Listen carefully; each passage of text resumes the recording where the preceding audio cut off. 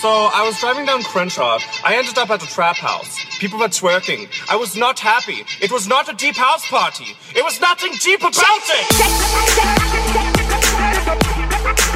You're listening to the Weekly Brew with Austin Stanton, Zach Taylor, and Jeremy Paxton.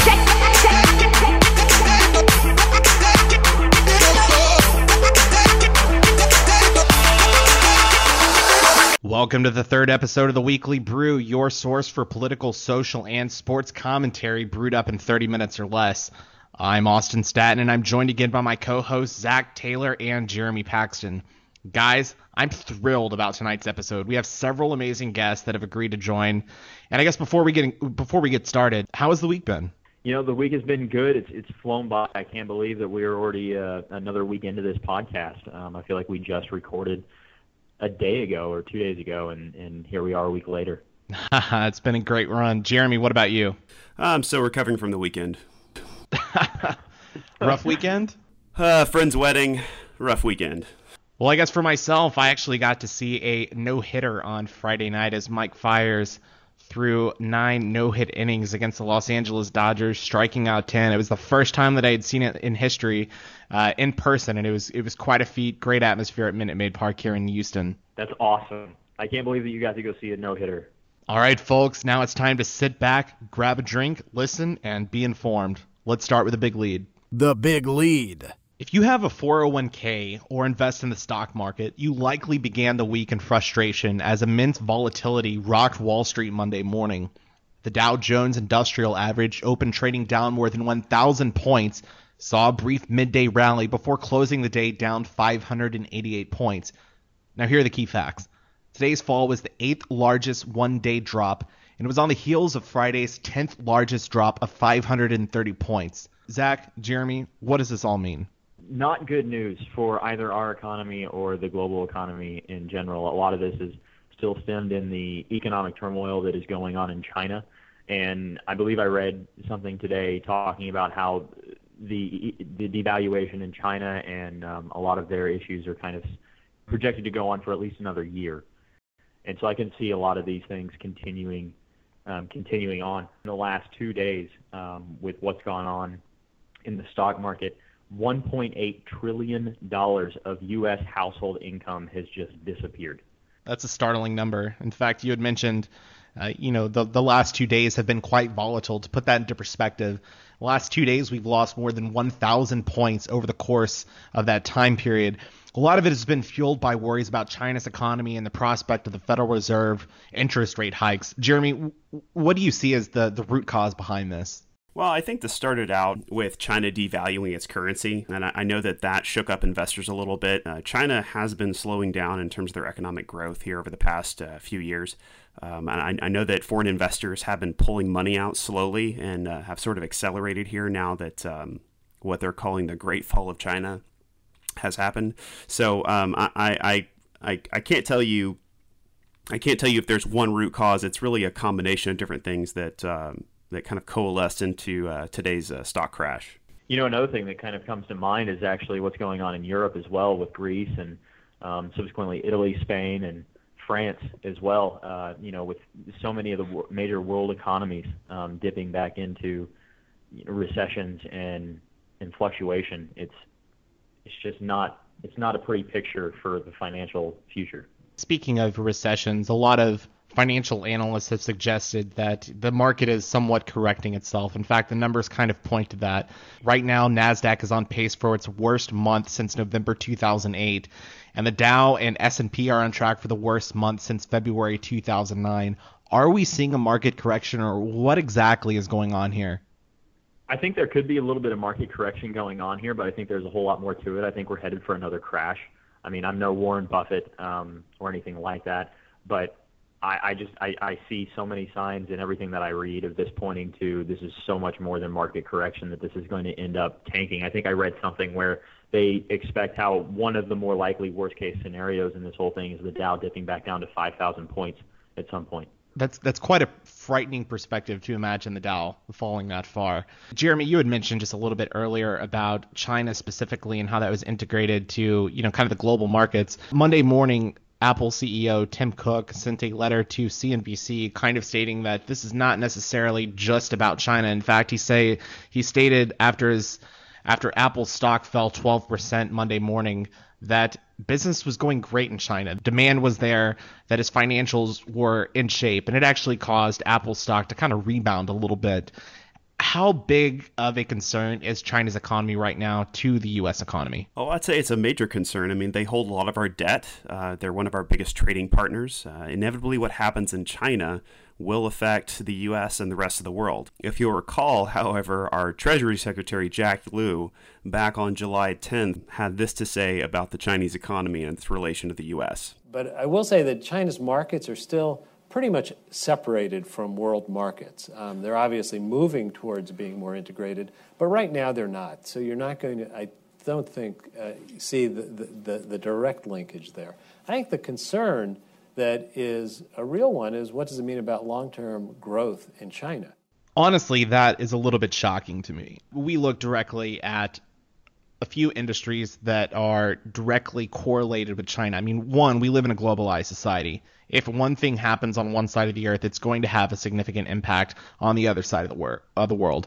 We look at crude oil, for example. Both WTI and Brent close at pretty low numbers today. WTI closed at 38.72, while Brent crude fell to 43.12.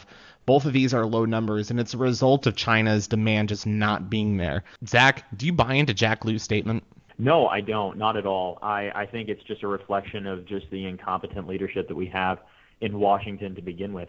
How someone that high up, one of our country's chief financial leaders, could be so oblivious to what even most laymen would know about China's potential effect on the economy. I think you mentioned oil, Austin. I think one of the first ones that would come to my mind is retail, how everything seems to be said to be made in China. To deny how that anything of what could go on there could not have at least some sort of an impact on us, it just seems it's mind-boggling to me. I have no words for how one of our chief financial leaders could not be aware of this.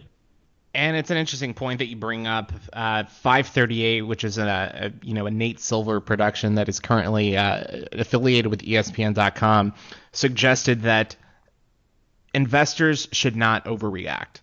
That if anything, one, they should put more money back into the market because ultimately it's going to bounce back. And two, that in times like this, it's not smart to actually pull out and take your funds. In fact, they ran a study with the S&P 500 saying that if you invested $1,000 back in 1980, if you just let it ride, that $1,000 would have matured to about 18 grand. Whereas if you took a more prudent and cautious approach and pulled out whenever it was the market had dipped 5% and reinvested when it got back to 3%, that you'd only have $13,000. So I'm asking you both this. If you're invested in the market, what do you do right now? That is such a tough question. I actually spent some of this afternoon talking about that with some of my coworkers. My gut reaction is to ride it out. I think a lot of that is going to factor into a person's own income situation, as well as the age and how close they are to retirement. I think for guys like us and people like us who are a little bit younger and don't have quite as much invested into our 401ks or in the stock market at this point as what someone in their 40s or 50s or 60s is right now, I think we are a little bit more situated to be able to ride something like this out, whereas someone else might not be able to. So I think it's very dependent on the situation, but I think the best thing to do right now is to go ahead and just ride it out. Jeremy, what about you? I generally agree with that statement. I mean, I think we are in a position, being younger, to kind of sit this one out. We don't need to take any immediate action. If I was older and I, had more assets to play around with, I definitely would be a little bit concerned, especially with the figure that was given earlier about how much money was lost today. But yeah, we're sort of not in that position yet in life where we have to sort of take evasive action with huge dips in the market like this. So I'm content just to ride it out. I think one of the things that kind of came to my mind was reevaluating my portfolio and where I'm a little bit more on the medium to high risk side of things. Since I'm younger, I felt like it might be go ahead and worth the risk there, but perhaps reevaluating that and shifting that down into sort of a medium low risk sort of portfolio, at least for the time being. But as far as completely withdrawing from the market, I just don't know if I'm quite there yet. I think it's kind of interesting. We posted this topic on Facebook, and some of our listeners actually said, quote, nowhere to hide but the treasuries, but these dips tend to smooth out over time. Slow and steady wins the race. Another said, time to invest. My bond index is happy today. So we've seen a lot of people that are taking more of the cautious approach in terms of knowing that it's a long-term race, that it's not a short-term, and that you have to be smart about this and not just jump, when things get a little bit frightening, I guess, in the market. The Rundown. On Friday, Captain Kristen Griest and First Lieutenant Shaye Haver became the first women to earn the coveted black and yellow tab when they graduated from the U.S. Army Ranger School alongside 94 male soldiers. Joining us now on the Weekly Brew to discuss this are Teri Poulton and Carmen Pino. Teri, Carmen, thanks for taking the time out of your schedule to join us. Before we get started, can you both give the listeners a brief introduction on who you are and what you do? My name's Carmen Pino. I live in Houston, Texas. And I work for an oil company right now, but before that, I was an Army Ranger. Hi, my name is Teri Poulton. I work in corporate social responsibility now, but I began that work after a 20-year career in the Air Force as a pilot. Very good. And I guess before we get into things, both of you graduated from service academies. What was the process like for you both in terms of choosing your career paths and what you wanted to do after graduation?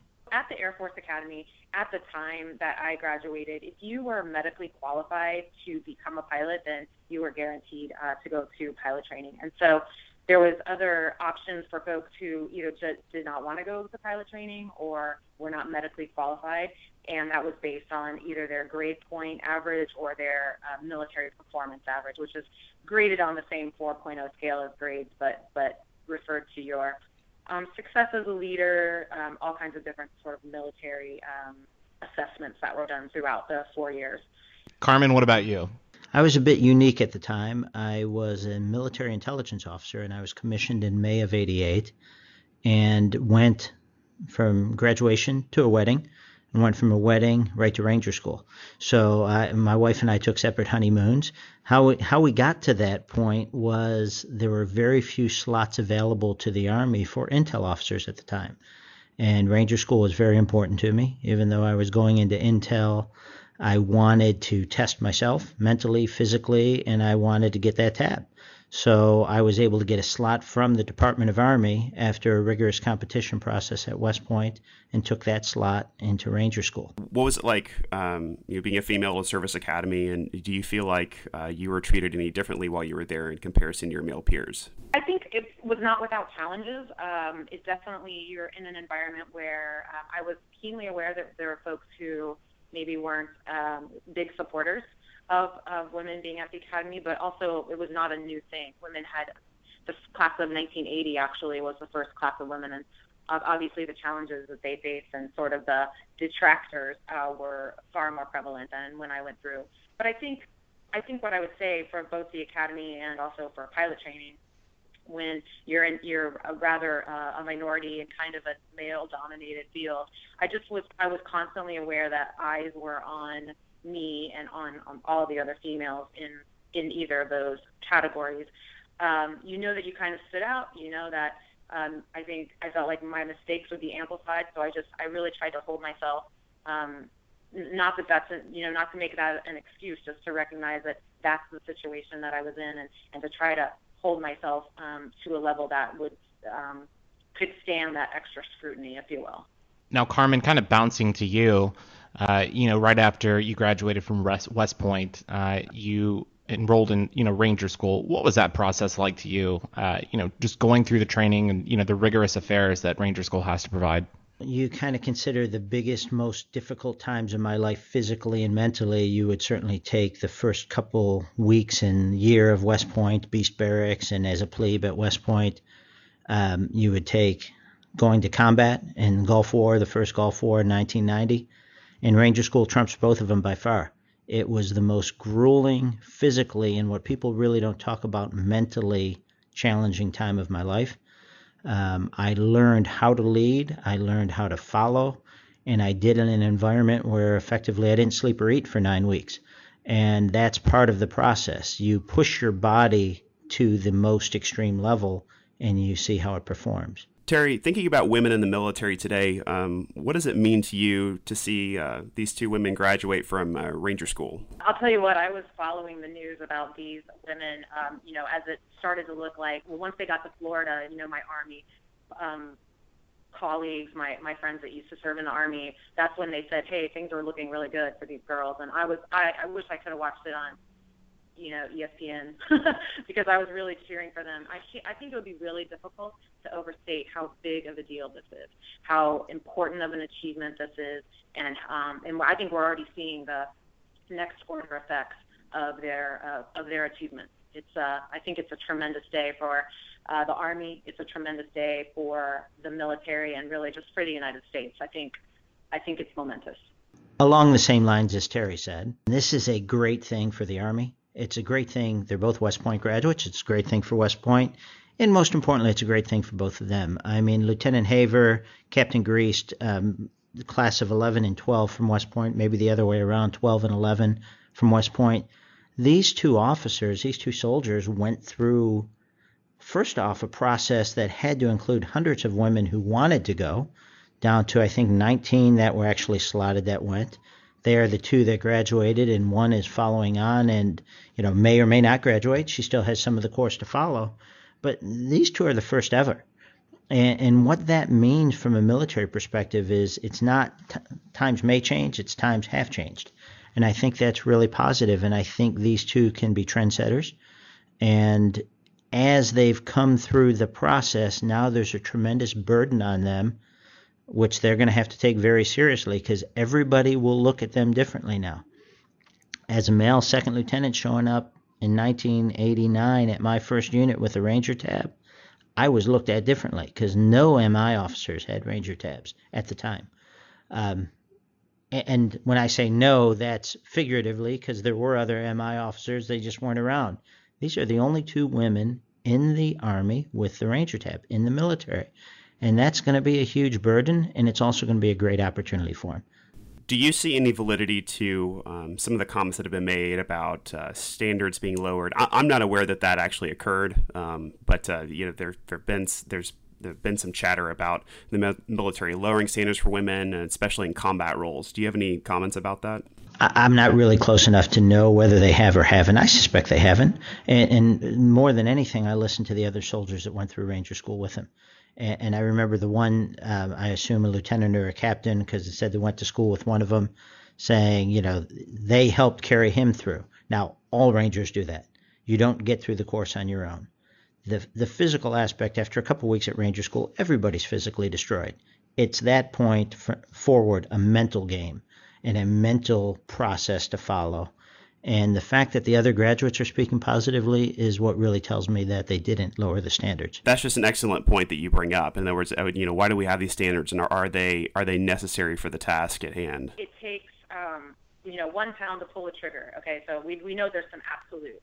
And in the world that I come from, where when I was in pilot training, women were still not allowed in combat aircraft, and it was really interesting to hear some of the discussion about how women weren't, as physically able as men to fly these cockpits. But the truth is, even the C-17 that I flew is fly-by-wire. It doesn't take much strength. There's other things that you do need to measure. I mean, height might be an absolute requirement that you have to meet, but other things like dexterity and responsiveness, quick reactions.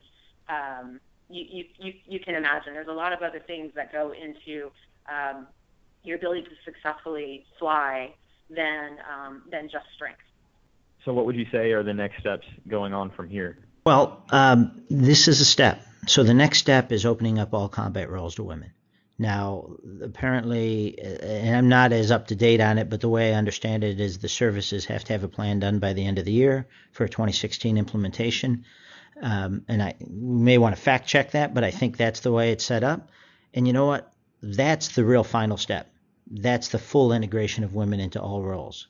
And these two will be on the front end of that. I believe one of them right now is a military police officer and the other is an aviator. Those roles are combat roles, whether, today, and who knows how they could evolve going forward, and to be more frontline oriented for all women in all roles in the military. And I think that's the next step that we have to get through. I think what you see is the other services starting to fall in line. Certainly the Navy has followed on and said that women can be accepted into SEAL training if they meet the standards. I think the Air Force is, has had women in most of our combat roles for a little while, but there are still some that are eliminated. I think the Marine Corps and the Air Force have to come to the table with the Army and the Navy at the Joint Chiefs level and come up with a plan. Basically, I think we're past the time that we need to talk about why women should not be in combat, and we just need to look forward and look at the absolute that this is going to happen, that women are going to be in combat roles. Now, how do we do it in the safest, most effective, and most transparent way? Very good point. And Teri, is there anything that you'd like to kind of add just in what this means for the military in general, or what it means for you personally as a retired Air Force pilot that's been through the academy, been through those rigors, is kind of had those trials that you've had to overcome? Is there anything personally that it means for you? I'm thrilled. Like I said, I feel like I was a personal cheerleader for these women, for these officers. This is a momentous occasion. This is a source of tremendous pride. It's proof of what I feel like I've always been saying, that if even one person can make it, if even one person, one female, can be qualified, then you should not have a prohibition against the whole gender. And so I think that they have really busted through one of the most extreme glass ceilings, if you will, and they've done it with such strength and such grace. They make me very, very, very proud. Teri, Carmen, it's been great to have you both on tonight. This is a great subject matter, and it's great to see that the Army is taking the first steps with this regard to equality within the military. And thank you both for joining us tonight. And Carmen, I know you actually have to catch a flight to head to Europe right now, so safe travels for you. Teri, thanks for dialing in from Seattle tonight. It means a lot to have you both on tonight's program. It's been a pleasure. Have a great night. Great. Thank you, Austin. Rangers lead the way. You're listening to the Weekly Brew. The decline in high school football participation has continued, dipping for the 6th time in 7 seasons. According to the recently released data from the National Federation of State High School Associations, 37 of 51 states, breaking Washington, D.C. into its own territory, has seen a decline in participation. Although growth is seen within southeastern states and Texas, the total number of high school athletes participating in high school football since 2008 has fallen nearly 30,000. Now joining us on the Weekly Brew to discuss this is Ryan Tatum, wide receiver coach at Foster High School here in Texas. Ryan, thanks for joining us tonight. Hey, man, glad to be here. Thank you all for having me on here. Before we dive into this, can you just tell the listeners just a little bit about yourself, kind of what you do at Foster High School? Yeah, I teach AP U.S. History, and I coach our wide receivers, and I kind of call offense for our JV team and everything like that. Concussions, pay for play, sports specialization, student athletes choosing, basketball or choosing baseball rather than trying to play multiple sports. Sometimes maybe that has impacted, kind of the numbers in football. What do you see as being the factor there? We've been going 2-a-days since August 10th, right? If you didn't do spring ball, so if you're, a 4A or lower, and you don't have the opportunity to do spring ball, you've been out in the August heat since August 3rd. When you compare that with AAU basketball, I mean, which would you rather do? You want to spend your afternoon in 90, 100-degree weather? You want to be in a gym at 72 degrees, man? I want my kids to play multiple sports if they can help that sport and help them do well, because not only are they competing during football season and competing during the fall, but they're also competing in the winter and they're competing in the spring, and so they're getting that competition and year round, and that speaks a lot for experience and stuff like that, and it'll only help them be a better all-around athlete. There was a study I saw recently where I was a little surprised. It turns out high school football or football in general is actually not the number one sport for concussions among kids. It's actually girls soccer. A lot of that has to do with, new equipment that's coming out, better equipment that is coming out, and everything. Because, if you played high school football, even 10 years ago, you probably got a concussion and you just didn't know it. The coach just said, hey, you got your bell rung or something like that. And nowadays, It is a pretty serious thing. But, yeah, it's crazy. Girls soccer, man, they're number one. I could almost see it as being just soccer in general and not necessarily just specific to girls. I know in the case of this study it is, but just with the impact of the ball hitting the head, and everything. And I think it's almost a little ironic that most people would immediately assume that the decline in football has to do both, with health-related issues, specifically concussions, and with the growth of popularity in soccer over the last few years. It's the first sport I would have assumed that a lot of these kids would be going to, or at least the parents would be pushing their kids towards, viewing it as being a safer sport away from vision. And in fact, we have this data here showing that there's actually more concussions in soccer than there is in football. You don't really see the contact and stuff that there is in soccer. I mean, it is a contact sport and everything, but I mean, in football, you're like collisioning every play. And so I think that's what gets drawn into a lot, and just all the injuries with everything that, because, I mean, it's really easy to get hurt playing football if you don't know what you're doing. And sort of playing off of that, can you tell us how the techniques have changed? I've read here that how kids tackle or how people tackle in football in general is sort of changing. It's something about heads-up tackling. Is that what it's called? Well, there's a couple of initiatives that are out there. They've come and recruited, like my head coach, Sean McDowell. He is heads-up certified.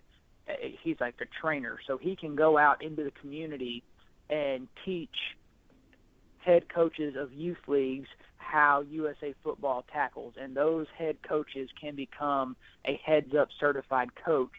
I'm sure you've seen the commercial on television and stuff during NFL games when they're talking about, youth football and stuff. That's the initiative that USA football is doing. And they go through drills where, you basically kind of come to balance, you see what you hit, and you take on most of the hit with your shoulder pad, and kind of the way you tackle is a little different. We've seen how 7-on-7 football has been instrumental in developing not only high school quarterbacks, but kind of setting the standard for college quarterbacks as well as, the NFL. I think it was last year at one point there were 8 quarterbacks from the state of Texas starting in the NFL, all of which had played 7-on-7 football. 7-on-7 is such a different game than actual football. It's really a whole different mindset and a different game and stuff like that. But I really think it is a good thing. We like our kids playing 7-on-7 during the summer because once again, they're competing, and we want to run our system. So when we go out and do 7-on-7, our quarterback is getting timing with his receivers, and they're running our stuff, and they're getting used to doing our routes and how we want them to do it. We can't coach them or anything, but they kind of know what to do. And all that kind of stuff. So I think it works out well, and it's a really good tool. And I think it's a big deal for especially college quarterbacks because so much college is in the spread system. It'll trickle up to the NFL. Everything in football, it's kind of weird, actually trickles up from high school, then it goes to college, and then you kind of start to see it in the NFL. When other instances it's kind of top down. Very interesting discussion tonight. Coach Ryan Tatum, again from wide receiver coach at Foster High School here in Texas. Coach Tatum, really appreciate you taking the time out tonight to discuss this and join us on the Weekly Brew for this, topic about high school football and kind of the direction it's taking here in the U.S. And again, thank you so much for joining us tonight. Hey, thank you guys. I really appreciate it. Anything I can do to help you guys out, just give me a call anytime, man. I'd love to contribute anytime. We appreciate it, Coach. Thanks again.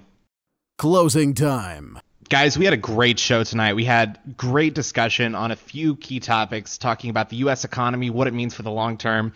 We also had a great interview tonight with Carmen Pino and Teri Poulton talking about the military and kind of how it's shaped and progressed over the last few years, specifically regarding the Captain Kristen Griest and First Lieutenant Shaye Haber becoming the first woman to join the U.S. Army Ranger School and, finish with the graduation. Also, we talked with Ryan Tatum tonight about concussions in high school sports and kind of high school football in general and what that means. Guys, did you have fun tonight? Had a great time. Had a blast. Best episode so far. I tend to agree. Now, thanks again to all of our guests for joining us tonight on the Weekly Brew. And again, if you would like to submit any feedback or questions, you can find us online at facebook.com/weeklybrewcast, or you can follow us on Twitter at twitter.com/weeklybrewcast. And again, for our guests tonight, we want to thank everyone again for joining us. And for my co-host, Zach Taylor and Jeremy Paxton, I'm Austin Staton, and we'll see you next week.